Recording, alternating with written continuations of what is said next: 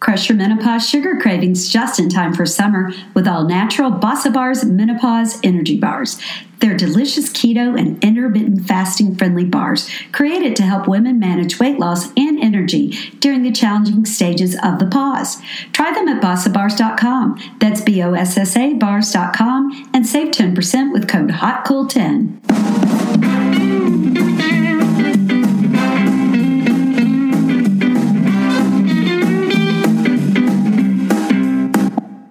Welcome back to Hot Flashes and Cool Topics podcast, the voice for women in midlife and beyond. At Hot Flashes and Cool Topics, we talk about anything and everything to do with midlife. My name is Colleen. My name is Bridget. And today we are honestly going to have the most fascinating conversation with Dr. Heather Moday, who is a board-certified allergist and immunologist, as well as being an integrative and functional medicine physician. That is a mouthful. I now need to take a breath. Okay. Dr. Moday wrote The Immunotype Breakthrough, your personal plan to balance your immune system, optimize health, and build lifelong resilience. And we had a fascinating conversation with her about the different immunotypes that she has created: smoldering, weak, hyperactive, misguided, how we can build our immune resilience, what we need to focus on in our lifestyle. Yeah, the whole, we've been inundated with commercials about boosting your immune system. And she talked about the importance of balancing your immune system rather than just boosting. And, she touches on times when it is very important to boost your immune system, but it is so important to balance it. And just the whole problem with inflammation, that just, we just started hearing about how inflammation is such a problem. It's everywhere now. Yes. It is. And you don't realize that so much damage can stem from inflammatory things happening in your body.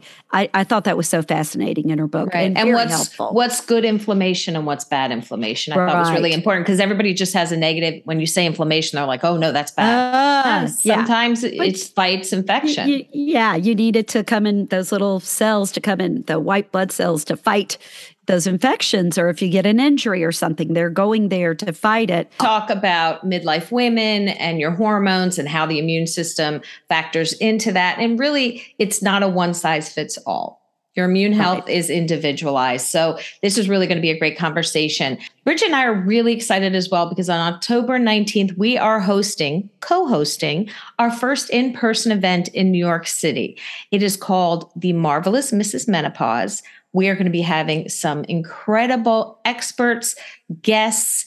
We have conversations on menopause misinformation, and we have conversations about pop culture and when you remember the narrative starting to change about midlife and menopause. It's going to be great. And we have cocktails and conversations. We're going to have lots of guests there. It is going to be at the One World Trade Center. The information you could get at Eventbrite, or you can also get it on our website, hotflashescooltopics.com. We are excited for the event. We hope to see you guys there. And since we are starting the Menopause Awareness Month in October, we thought this would be the perfect time. The fall would be the perfect weather. And our co-host Care Beauty would be the perfect people to host the event with us. So we hope that you have time in your busy schedules this fall to come join us on October 19th. It'll be from 5 to 8. And like I said, it's at One World Trade Center. So with that, we are going to start the conversation with Dr. Heather Moday. Enjoy it, and we will talk to you after. Welcome back to Hot Flashes and Cool Topics. Today, I have been so excited to talk to Dr. Heather Moday. She is the author of The Immunotype Breakthrough, your personalized plan to balance your immune system, optimize health, and build lifelong resilience. Welcome to the show, Dr. Moday. Thank you. Thanks for having me. Well, I saw your book in the bookstore and I thought, this for midlife women would be such a great read. And in reading it, I kept going, yes.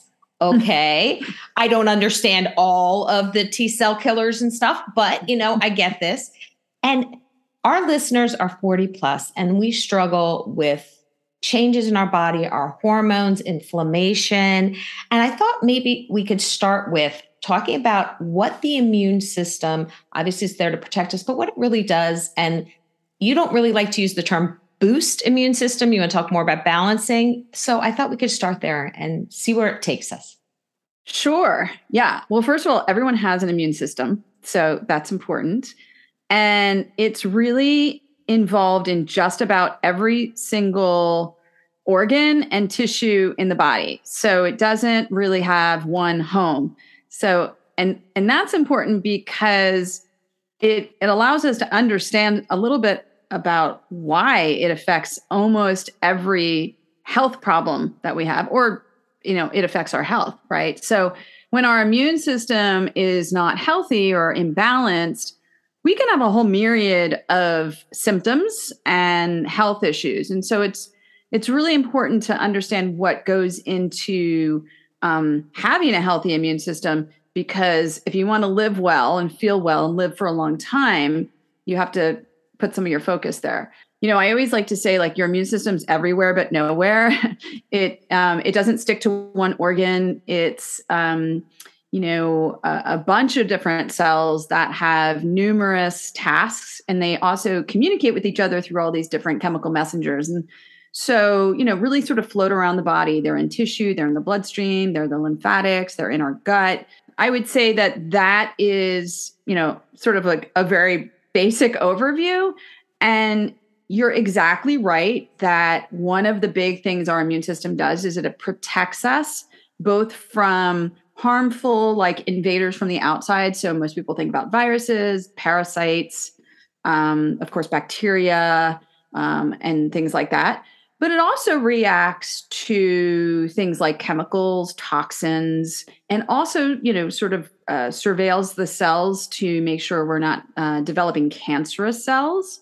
Involved in cleaning up our brain. So we actually have cells in our brain that are called microglial cells that sort of clean up debris in our brain. And this is important when you think of aging and Alzheimer's disease, dementia. It's involved in bone growth and breakdown. So if you think of things like osteoporosis, remodeling of the bone, that involves certain parts of our immune system. So really, it does a lot more than just kill things. And, I love on your website how you can take the quiz, your immunotype quiz. Yeah. And I found that I was smoldering. Mm-hmm. So really, Bridget, you're smoldering. I'm smoldering. Maybe we could start with explaining what those four immunotypes. I work in functional medicine, integrative medicine, and I have a small practice. A lot of people come to me with, everything from hypertension, diabetes, et cetera, a lot of autoimmune disease, allergies, et cetera. And people would come and say, is there something wrong with my immune system? Is it weak? Do I have to boost it? Like, what does, or if I have this autoimmune disease, does it mean I have a weak immune system, et cetera, et cetera? And really, when I started thinking about this concept of, sort of two-dimensional, like weak, strong, I realized that that's not, it doesn't make any sense, because our immune system is multidimensional. And you could have a very strong immune system in terms of being able to fight off invaders, but you could still have an autoimmune disease, right? You could still have a strong immune system and have allergies. So it's this concept of weak and strong is not really appropriate. It's more about balance. So I created this concept of this model of an immunotype, and your immunotype can change, right, throughout life and your behaviors and what happens to you. But essentially, this is driven by where you are at this time. So there are people there's four, and these are all what I call imbalanced. Okay. So if you don't have any imbalances, then you're perfectly balanced. Okay. So we didn't talk about that because that's boring, right? And at some point in your life, you always become a little imbalanced. So you have smoldering. So smoldering are people who tend to have a little bit more inflammation. Okay. Everyone has inflammation that turns on and off throughout the day and week, because that's how our immune system works. It gets rid of things that way and kills things. But inflammation can be damaging, right? If it's chronic and sort of low level. And so this concept of smoldering. So some people have sort of a smoldering inflammation. It's either not turning off, it's not resolving, or it's a little excessive. And this can manifest in things like arthritis, diabetes can be a part of this, or obesity, or cardiovascular disease, brain fog, anything you think of that's sort of inflamed and not getting turned off. Secondly is the misguided immunotype. So misguided obviously means that it's going after the wrong target. But specifically in the misguided immunotype, people will have antibodies and cells like T cells, et cetera, that are targeted towards their own tissue. And this is sort of like a very basic law in immunology that our bodies learn when we're little babies not to turn on ourselves. We call that tolerance. We learn to tolerate our own tissue, because if we didn't have, immune tolerance, we'd be destroying our bodies, right? But what happens is sometimes because of genetics, sometimes because of stress, toxins, infections, or whatever, we can develop some autoimmunity, some antibodies that attack things like thyroid tissue, which is really common in women. Women tend to have more autoimmune diseases than men. It's more common. So this is a bigger issue for women. But, things like rheumatoid arthritis, psoriasis, multiple sclerosis, these are all autoimmune disorders. So that's a misguided immunotype. And then there are people who have a hyperactive immunotype. So you're not attacking your own tissue, right? You're having a hyperactive response, sort of like a smoldering, but it may not be chronic. And it's going after things that are harmful, not harmful outside the body. So these are the allergic types. These are people who have an overabundance of antibodies against things like foods. They have food allergies. They're allergic to pollen and dust and cats and dogs. They might get hives. They have asthma, maybe, like all of this sort of cluster of allergic problems. And when you look, if you look at their biochemistry, they actually create different cells. They actually have things that are called mast cells that are really overactive. They make lots of histamine. Everyone sort of knows what histamine is. It makes you itchy, right? They secrete a lot of histamine. They have different antibodies that are elevated. So that's the hyperactive immunotype. And then last but not least is the weak immunotype. So this is really the only immunotype that can really benefit from a lot of boosting, because these individuals may actually have a sort of a sluggish response to things like viruses, bacteria, parasites, et cetera. They may not be really great at even identifying cancer cells. So these people tend to have frequent illness. They get sick more frequently, more easily. Their illnesses last longer. They may not react as well to vaccines, so their antibody response is sort of sluggish. They may have a tendency to get like lots of breakouts of cold sores, things that are like driven by viruses. So that is really the only immunotype that really should be boosted. The other ones really just need to be balanced. You see this in the news now. Boost your, immunity boosters. And you talk about that in your book about really it should be balanced. Can you talk a little bit about that? Yeah. So, not that you're going to do a lot of terrible things by taking, let's just say, vitamin C or things like that. But there are some, maybe some issues with if you're really trying to use certain things like medicinal mushrooms or elderberry syrup. Some of these things can really boost what are called these cytokines, which they're actually pro-inflammatory. So they're good if you're trying to fight like a flu, but if you're not, that's not really what you want. So, but really it's more that you're missing, if you're really trying to feel better or reverse a health problem, just doing immunity boosting is not really what you should be looking at. You should be looking at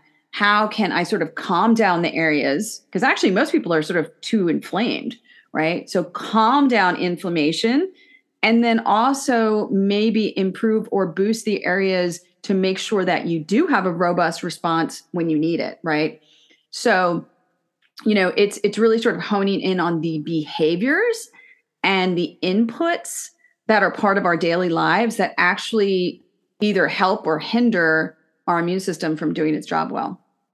We talk a lot about inflammation, and it's always kind of in a negative light. Mm-hmm. But you mentioned that inflammation is not always a bad thing. Can you talk a little bit about that? Sure. Well, all of us get inflamed every single day. It's just, it is the process by which our immune system readies itself and, sort of alerts itself to something that's dangerous. So every single day we're breathing in viruses, we're touching bacteria, we're putting it in our mouths. I mean, we don't live in a sterile environment, right? So our immune system constantly has to take that information, billions and billions of pieces of information and decide what to do with it. there's always going to be something that, there's going to be a recruitment of white blood cells to go and sort of like get rid of, right? We're going to calm this down. We're going to kill this. We may not even notice it, right? It's sort of like when you might get sick. For example, let's just say someone had COVID and they said, oh, I didn't feel anything. Well, they were actually infected with it, right? But they weren't even alerted because the symptoms were the inflammation response was so low, but it was still there, right? So you can think of it that way. For example, if you bang your elbow and you develop a bruise a couple of days later, you may not even think about it, but that's inflammation going on, right? So you have a damage to tissue, and then you're going to have this whole response of all these chemicals and cells to do repair. So all day long, we get inflammation. But the thing is, it should be resolved quickly. That's the whole key, is that we want to have sort of like a very nice, neat, quick inflammatory response that gets turned off so we can move on through our life. Inflammation we need. If you didn't have a good immune response, like let's just say you were immune suppressed from chemotherapy, or patients who are born with genetic immune deficiencies, or say someone who has something like HIV, AIDS, they cannot actually create a good immune response. And so that is why they succumb to infections that most of us wouldn't even think about. So it is important to have a very good, rapid, robust immune response and inflammatory response, but you don't want things to get out of control, right? You don't want things to be smoldering or excessive, because then what happens is we develop diseases. Right. And then you also talk about things that we can do to help these situations, to help the inflammation response. Can you share, and I know sleep is right up there important on the list. Yeah. But can you share some of the things that we can do to help with this inflammation response? Sure. Sleep is so crucial. I would say that, and I'm glad you brought that up, because I don't think that's anything that people really talked about until a couple of years ago, where it's gotten to be more in the news.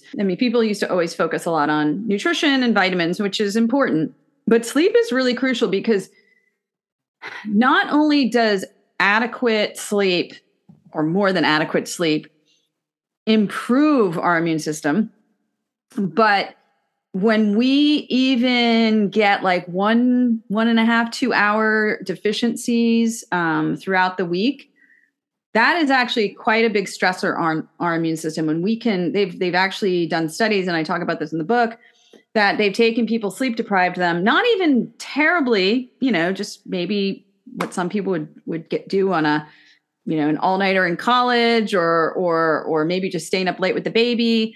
And they have given them vaccine, deprived them of sleep, and then measured their antibody response the next day or a couple of days later, and compared it to other people who had a full 8 hours of sleep.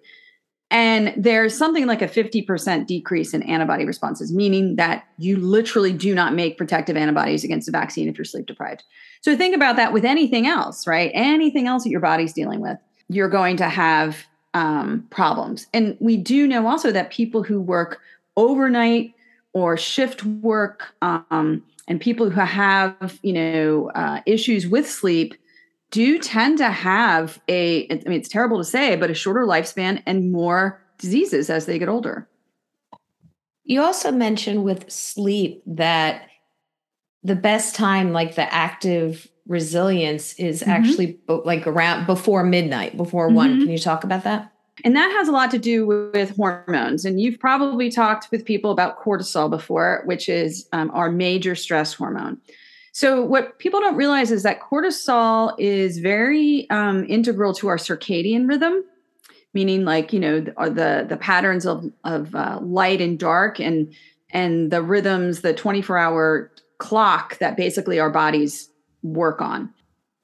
Cortisol is at its highest in the morning, and it should be. And then as we get to, later on in the evening hours, 9 o'clock or so, really should be decreasing. And it should be at its lowest around 1 to 2 o'clock in the morning, and then it starts to go up again. At the same time, another hormone called melatonin is going to be low during the day, and it's going to start increasing, in the late afternoon, early evening, and it's going to peak around 1 to 2 o'clock in the morning, and then it's going to go down. So these are really important for the immune system because cortisol is actually anti-inflammatory when it's acutely, and melatonin is pro-inflammatory at night. And what that means is that it's immune activating. So high levels of melatonin, which is directed by darkness and lack of light, and it's highest when we sleep, should be highest around maybe midnight, 1 o'clock, things like that. And if we have been up until midnight looking at a screen or looking at, anything, TV, even just working with the lights on, that will actually shut melatonin off. And we need adequate melatonin to have this really robust immune activity at night. We actually kill a lot of bacteria when we sleep. We have fevers at night mostly, not as much during the day. We do a lot of immune activity. So you're really shortchanging yourself if you're a night owl that goes to bed, at 1 o'clock in the morning. You're missing this really crucial couple of hours. So my recommendation is really to try to get to bed at least before like 11 o'clock, ideally 10. But and then of course try to get between around 7.5 hours of sleep. I was laughing because Colleen, that is just a common knowledge around our group of friends is 10 o'clock, she is shutting down. And if you are around her, you can see her eyelids like a blind going down. And it's like, she's done, go. I'm all done. Really, and that is so I'm important. the same way. And also, it's so hard. I know a lot of women, we hear for so many listeners, that is a big problem during menopause, is trying to get to sleep. And you also include a lot of helpful just things that you can do. Mm-hmm. If you don't mind sharing, like just what to do in your room or wherever you're sleeping, things to do in your room. So one of the really important things for perimenopause and menopause is temperature, as we know. So because of the fluctuations in hormones, you're going to get a lot of increase in what's called vasomotor activity, basically, right? So hot flashes, night sweats, things like that. So as much as you possibly can, and this is hard if you live in the South or if you live in a really hot climate, you want to keep your room as cold as possible because we actually sleep much better in a cold room. And this is why you'll see there's this proliferation of, sort of like cooling pads that people can use. And actually, although some of them are quite pricey, I think there's one that's called the Chili Pad. It might be a really good investment. I mean, if you are going to be, for several years having issues with falling asleep because you're so hot, maybe you should gift yourself something like this. So keeping the room cool, maybe using a cooling pad, but you also want to make sure if you're not already creating like a, your bedroom as your sanctuary, that is like number one, right? So if you've got electronics in the room, they have to go. If you have LED lights that are like lighting up your room, you have to put some black electrical tape on them or get them out. Because I know now it's so hard if you have a modem in the room or, you've got a charger for your phone, they all have lights on them. So making sure that none of those lights are there. And then also making sure that if you do have to work or do something on a screen, that you wear some blue light blocking glasses. And I mean the real ones with the amber lenses. They're very easy to find. They're inexpensive. Wear those when you're working.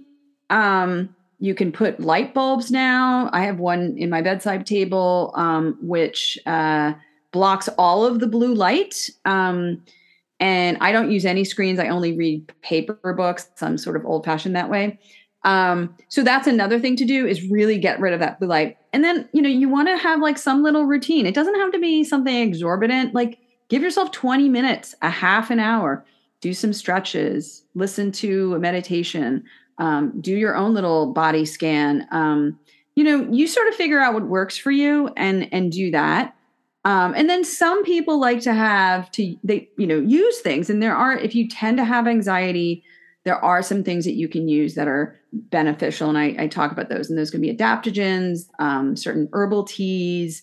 Some people do really well with things like CBD, valerian. There's so many things that I talk about in the book that you can use. So it's like creating a whole, protection around your sleep. Like it's really, really important. You mentioned, how stress can affect sleep, but for midlife women, for everybody, but especially midlife women, stress can be so exacerbated with the time of life. You're in the sandwich generation. Maybe your career is resolving itself. Maybe you want to start something new, but that stress is ever present in your body. How does that affect your immune system? Well, it affects it tremendously. So there's the whole stress response, right, that we have, whether it's acute or chronic, causes release of different hormones. So it's really the stress is really acting on your brain, right? So whether it's a perception. So some of us worry about stuff that it doesn't exist or is not going to happen, but we get caught in these worry loops. But some people are really dealing with ongoing reality, right? So it could be real or perceived, I always say. So that causes release of adrenaline. Adrenaline can actually cause anxiety just by increasing your heart rate and things like that. So that can sort of keep you awake. And then the cortisol, as I said, it's sort of acutely anti-inflammatory, but over time, when it becomes chronic, it actually flips. It's almost like a bell curve, right? Intermittent short bursts of stress is actually beneficial. We know. It's sort of like saying you're going to go do some sprints or you're going to go do something exciting or something challenging. We call that a hormetic stress or something that's healthy. It makes us actually more resilient. But if we have ongoing day in and day out sort of stress, it actually changes the way cortisol works on our cells. And what that does is it not only creates sort of more of an inflammatory response, but at the same time, it can lower the production of antibodies and the production of different kinds of immune cells. So it also makes us a little immune suppressed. So it can weaken our immune system. So most people will be able to recall a time in their life that they were so stressed for a period of time and then they got sick, right? We see this pattern in clinical medicine all the time. And so what can you do about that, right? So obviously, if you're in a stressful situation that you have no control over, the only thing you can do is you can use different, practices to try and change or get in the way of that physiologic response. And probably the best thing is through breath techniques, because it's the fastest. You can actually change your whole, what's called autonomic system, which is part of this whole stress response, by doing different kinds of deep breathing. And there's lots of information about this, online. People have written about it. So getting into a breathwork practice, because that's something you can do wherever. You can do it in the car, you can do it at home, work, whatever. Meditation is great. I understand some people don't like to do meditation, but I think a lot of times they just haven't given it enough a chance. And also they haven't tried enough different kinds. So that's another one. And then really sort of cognitive behavioral therapy. You can do that really on your own. Really just sort of reassessing your fears, reassessing your concerns, your worries, asking yourself, is this real? Like, do I need to be having this physical response to this thing that it doesn't even exist in my life? So, I think there's a lot around that, especially in midlife, as you said, because sometimes you're like, oh my God, what am I going to do for the rest of my life? I was laid off from my job, or I hate my job, or the kids are gone and I don't know what what I should be doing now.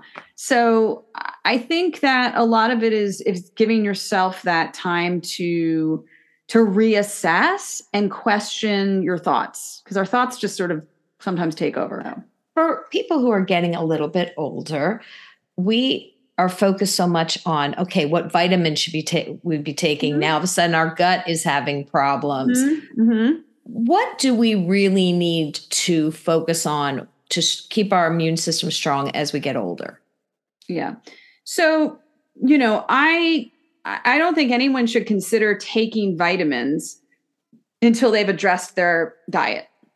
There's just no point. Unless for some reason you're like acutely ill and you need, an infusion of vitamin C and or your vitamin D is very, very low and you want to take that. Actually, that would be sort of my one caveat is vitamin D. So first thing is you want to look at your diet and you want to be really honest with yourself. And I really recommend people work with dietitians and nutritionists because we're very nearsighted when it comes to our own nutritional needs. And if you really sit down with a good nutritionist and they go through and they tell you like, okay, you're not getting even half the fiber you should be getting. And yeah, that healthy meal you think is so healthy is like, 40% sugar. You sort of go, oh my gosh, I didn't realize this, right? So that's what we want to focus on first. You want to focus on what you're putting in your body. So fiber is so important for women and men, but very important for women. Extremely important for the health of our microbiome, which is crucial for a good immune system. So focus on fiber, focus on good amounts, the macronutrients, your proteins, healthy fats. You want to get rid of all the horrible inflammatory fats. And then carbs are wonderful. Everybody needs carbohydrates, but they need to come from good sources. You don't want to be eating the junk carbs, right? So you want to get lots of brightly colored fruits and vegetables. Those are all carbohydrate foods with fiber in them, right? So, and the reason is because they have something called polyphenols. Polyphenols are pigments, these chemical pigments that are found in all fruits and vegetables. And there's different ones depending on the food you're eating. But most of them are antioxidants, meaning that they put out fires in our body. They gobble up free radicals, which end up doing damage to our DNA. So that's the first thing is focus on, nutrition, diet. If I had, in terms of a supplement, like you said, if I had to pick one thing that I would recommend that most people get tested for and take, and that would be vitamin D. And that's because vitamin D is actually a hormone that is created by the human body. It's not a vitamin per se that's found in a lot of foods. It comes from ultraviolet light, which hits a chemical in our skin and then gets through this crazy pathway involving our kidneys, becomes vitamin D. And vitamin D is a crucial antioxidant, but it also does more than that. It goes into the cell, it goes into our DNA. It can turn genes on and off. And so we know that vitamin D is really important for the production of many, many, many immune cells. It can dampen inflammation. For women, we know, of course, and for men, it's really important for bone structure too, and keeping our bones healthy, our skin healthy, et cetera, and even for depression and anxiety. So most of us don't get enough vitamin D naturally from the sun, and it's really hard to get from food. So that would be the one thing I recommend that most people take. And you also talk about the biggest sources of inflammation. And I know sugar is a big one. Mm-hmm. And I was surprised that in your book, some of the things that maybe we were told we should do and now not so good. Like grapeseed oil was mentioned in your book as well. Can you talk about other sources of inflammation? And then you did just mention also some sources to fight that or things that we should eat. But can you talk about both of those? Yeah. So, there's just a lot of controversy around fats in general. So for the most part, if you're getting fat from a natural source that isn't processed by chemicals, so converted chemically, and is from a good natural source of an animal, then you're probably okay, right? So, for example, people say, well, should I have saturated fats? Saturated fats are an important part of our diet. Do you want to eat excess saturated fats? Probably not, because it's just going to throw off the balance of fat in general. So, especially if you do have some issues with, say, cholesterol, or, maybe you're not getting other healthier fats. So saturated fats in small amounts are good. So these would be things from like beef and pork and chicken, et cetera. But remember that all hormones and chemicals, pesticides, when they're treated and animals eat them, those end up in the fats. So you're going to get those. So if you're going to eat a lot of saturated fats from animals, you want to make sure that it's organic.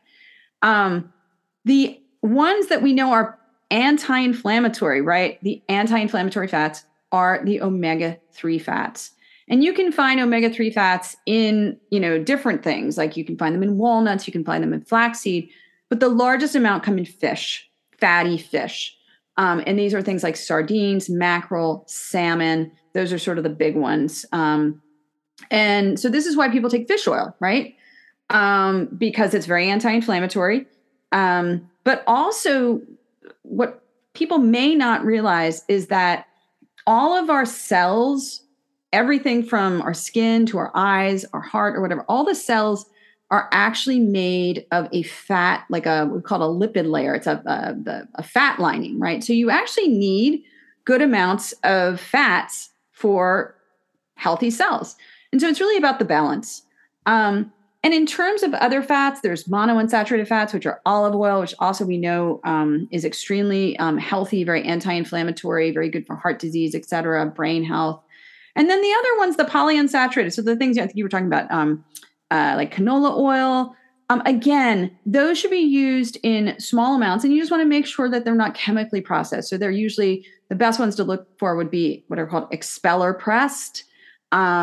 These are also things that should not be heated. So, if you're going to have walnut oil, that's great in a salad dressing, but you're not going to cook in walnut oil because it actually changes the configuration of the oil and makes it pro-inflammatory. So there's a lot with the oils, but I always tell people stick with olive oil and for sauteing, and stick with organic animal fats, coconut oil, and avocado oil for cooking. Those have a very high heat point. And other than that, you just put your fats into your macronutrients like you would, with your proteins and your carbohydrates, and you're usually okay. One of the debates, obviously, in the last couple of years has been about vaccines. Mm-hmm. And for people who are older, or honestly for anyone, some people will say, well, I would rather my body fight it, build my immune system, mm-hmm. and other people like, well, I would rather have, Bridge and I have had every vaccine they've handed out. Can you kind of talk about the different ideas and what really we should be listening to? Mm-hmm. Well, I think one of the problems with the whole vaccine controversy is that we lump all vaccines into one pile.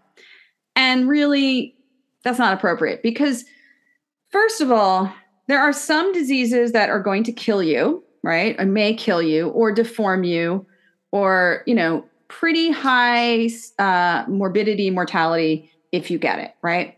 So those are the ones that you may want to consider getting the vaccine for, okay? But it's also your risk. Like, for example, they give, children now hepatitis A, hepatitis B. Most of us never got hepatitis A vaccinations unless we traveled to a country it was endemic, and we didn't get hepatitis B. I didn't get hepatitis B vaccine until I went to medical school at the age of 25 because they didn't give it when I was a child. And I needed that because I was going to be a doctor and I was going to be around blood, right? So again, you have to look at what your risk factor is. So do I think that every single vaccine is necessary for every single person? No. However, let's just say you are a person who has some chronic illness that, and this could be even just something like diabetes, or maybe you have cardiovascular disease, you've had a heart attack or something like that. And something is a respiratory virus, which is highly contagious, that you've never been exposed to before and could potentially cause morbidity, mortality. That you have to think about, like, well, what's my chances of getting it? Pretty high. Because of my history and my current health status, what's the possibility of me not doing so well, right? So you have to sort of weigh your options in terms of that. And, and then the other thing is people worry about risk. It really depends, again, on the vaccine. There's live vaccines, there's dead vaccines. Now we have the RNA vaccines. Very, very, very different. But, if we hadn't had vaccines, and most people can, I'm not old enough for this, but I know my grandparents, my mother, they had to deal with polio. Now, I will tell you that, we're having outbreaks of polio in the United States. That's ridiculous. The polio vaccine is so safe. It's been around, now since the 1950s, I think. 50s, yeah. Mm-hmm. It is a wonderful vaccine that pretty much eradicated a disease that killed people and disabled people. I mean, it's a no-brainer to me. So I think that, we just get very like all or none around vaccinations. And I would say for people who think that their immune system is going to handle everything, that's absolutely not true. You will get, if smallpox was around in the United States, I had smallpox vaccine because I grew up overseas, and even the vaccine leaves a scar that's about this big. And then we found out that measles from like, what was it, Bridget, 60 to 62 or 63 till 69. We didn't get not everyone we may or got may the not. right vaccine. It may not have been the correct vaccine. Right. And those are types of things that people can look into. I had to get revaccinated for measles when I was in medical school because my titer or my level of antibodies was non-existent, even though I had the full series as a child. So, some of these things do wane. Although they say that, even if you've had, for example, we do see measles outbreaks in certain communities around the country from time to time, that if you have normal immunity and you've had the vaccine, most likely you're not going to get it. But if you've never had the vaccine and you have any sort of immune, deficiency, there is a great chance that you get it. I mean, I wouldn't want measles either. So, so I think that there's needs to be more sober conversation about that. My last question is really, as we get older, how can we keep our immune system strong? And what are a couple of things you could suggest for our listeners who would like to not necessarily build, but just keep where it's at and not lose any kind of health? Right. So we talked about, sleep. Obviously, I would say that's probably the most crucial thing. Second would be stress, would be if you feel like your life gets unmanageable and you are burning the candle on both ends and you're, running around and you never give yourself time for self-care and a stress sort of management daily practice, you should do that. Okay. If you feel like you're eating well, wonderful. You can always take extra supplementation of things that can be helpful. So for example, I mentioned vitamin C, which is ascorbic acid. There is some good data for taking it during times of greater stress. We actually deplete our vitamin C when we're stressed because cortisol requires vitamin C in order to be produced. So vitamin C, I'm a big fan of. Zinc, a lot of people are zinc deficient. Vitamin D, those are all big ones. And then there's some sort of anti-inflammatories that I love. So I love turmeric or curcumin. That has a role in inflammation in the body. I really, love using that. So those are some things there. The other thing is, and this is like an area I would say that the data is not as robust, but I think it's an area that's under a lot of study, and that is exercise. So daily moderate exercise actually improves and makes your immune system more robust. So people who are sedentary, and when I mean sedentary, I don't mean like you never get up. It could just be like you walk less than 5,000 steps a day. That I consider that to be sedentary. We need to move more, and getting outside and walking or whatever you like to do. I don't care if it's biking, dancing, swimming, playing pickleball, whatever, right? Hiking. You have to do something. Humans were meant to move. And part of this is our immune cells move through our circulation, our lymphatics, our bloodstream. But we also know that there are, we have endorphins that are released during exercise. We decrease stress levels when we exercise, if we're doing it moderately and we're having fun. So that actually helps our immune system over time. And also we're oxygenating our body, which we actually need a lot of oxygen in our tissue. That helps our immune system too. So I would say if you're not exercising, start for sure. And where can our listeners find your website? Can you share that with us? And also, you could find where they can find your book as well. Well, the book is available anywhere. It's on Amazon, Barnes & Noble. My website is my practice website, which is www.modaycenter.com. We do see some clients in certain states where I'm licensed, and we have a practice here in where I live in Virginia, Norfolk, Virginia, and probably we're the most social on social media on Instagram. So it's at the Immunity MD. So we post there pretty frequently, and I try to do lives from time to time. And so that's probably the best way to find out what I'm up to. Well, we really recommend the Immunotype Breakthrough book. It was so informative. And thank you for taking the time to answer our questions. We truly appreciate it. Thank you. This was a lot of fun. I love spreading the word about, how the immune system is so important if you want to live a longer, healthier life, Well, that's the plan for all of us. The plan. Yeah, that's my plan. I hope so. Well, thank you so much, Dr. Modet, for being on the show today. That was such a great conversation. The Immunotype Breakthrough. What an important book to read. Get the book, really recommend guys. it. Get the book. Go to her website, because take that little questionnaire or the test to find out your immunotype. It was fascinating, and it was smoldering, because I do have little things. It's like nothing's really impairing me in day-to-day life, but I do have high blood pressure. And me too. Maybe I'm smoldering I can lose some weight, So there's little things that are happening in my body that really I might need to, I do need to pay attention to this. And I think it's very important just to have a really healthy, long life. That knowledge is power, guys. And yes, we all want to live a healthy lifespan, not just a long lifespan, but a healthy lifespan. Well, we know you guys enjoyed this episode, and make sure to check out the book, The Immunotype Breakthrough, Dr. Heather Modet. You can also check out her website. All that information is in our show notes, which are on our website.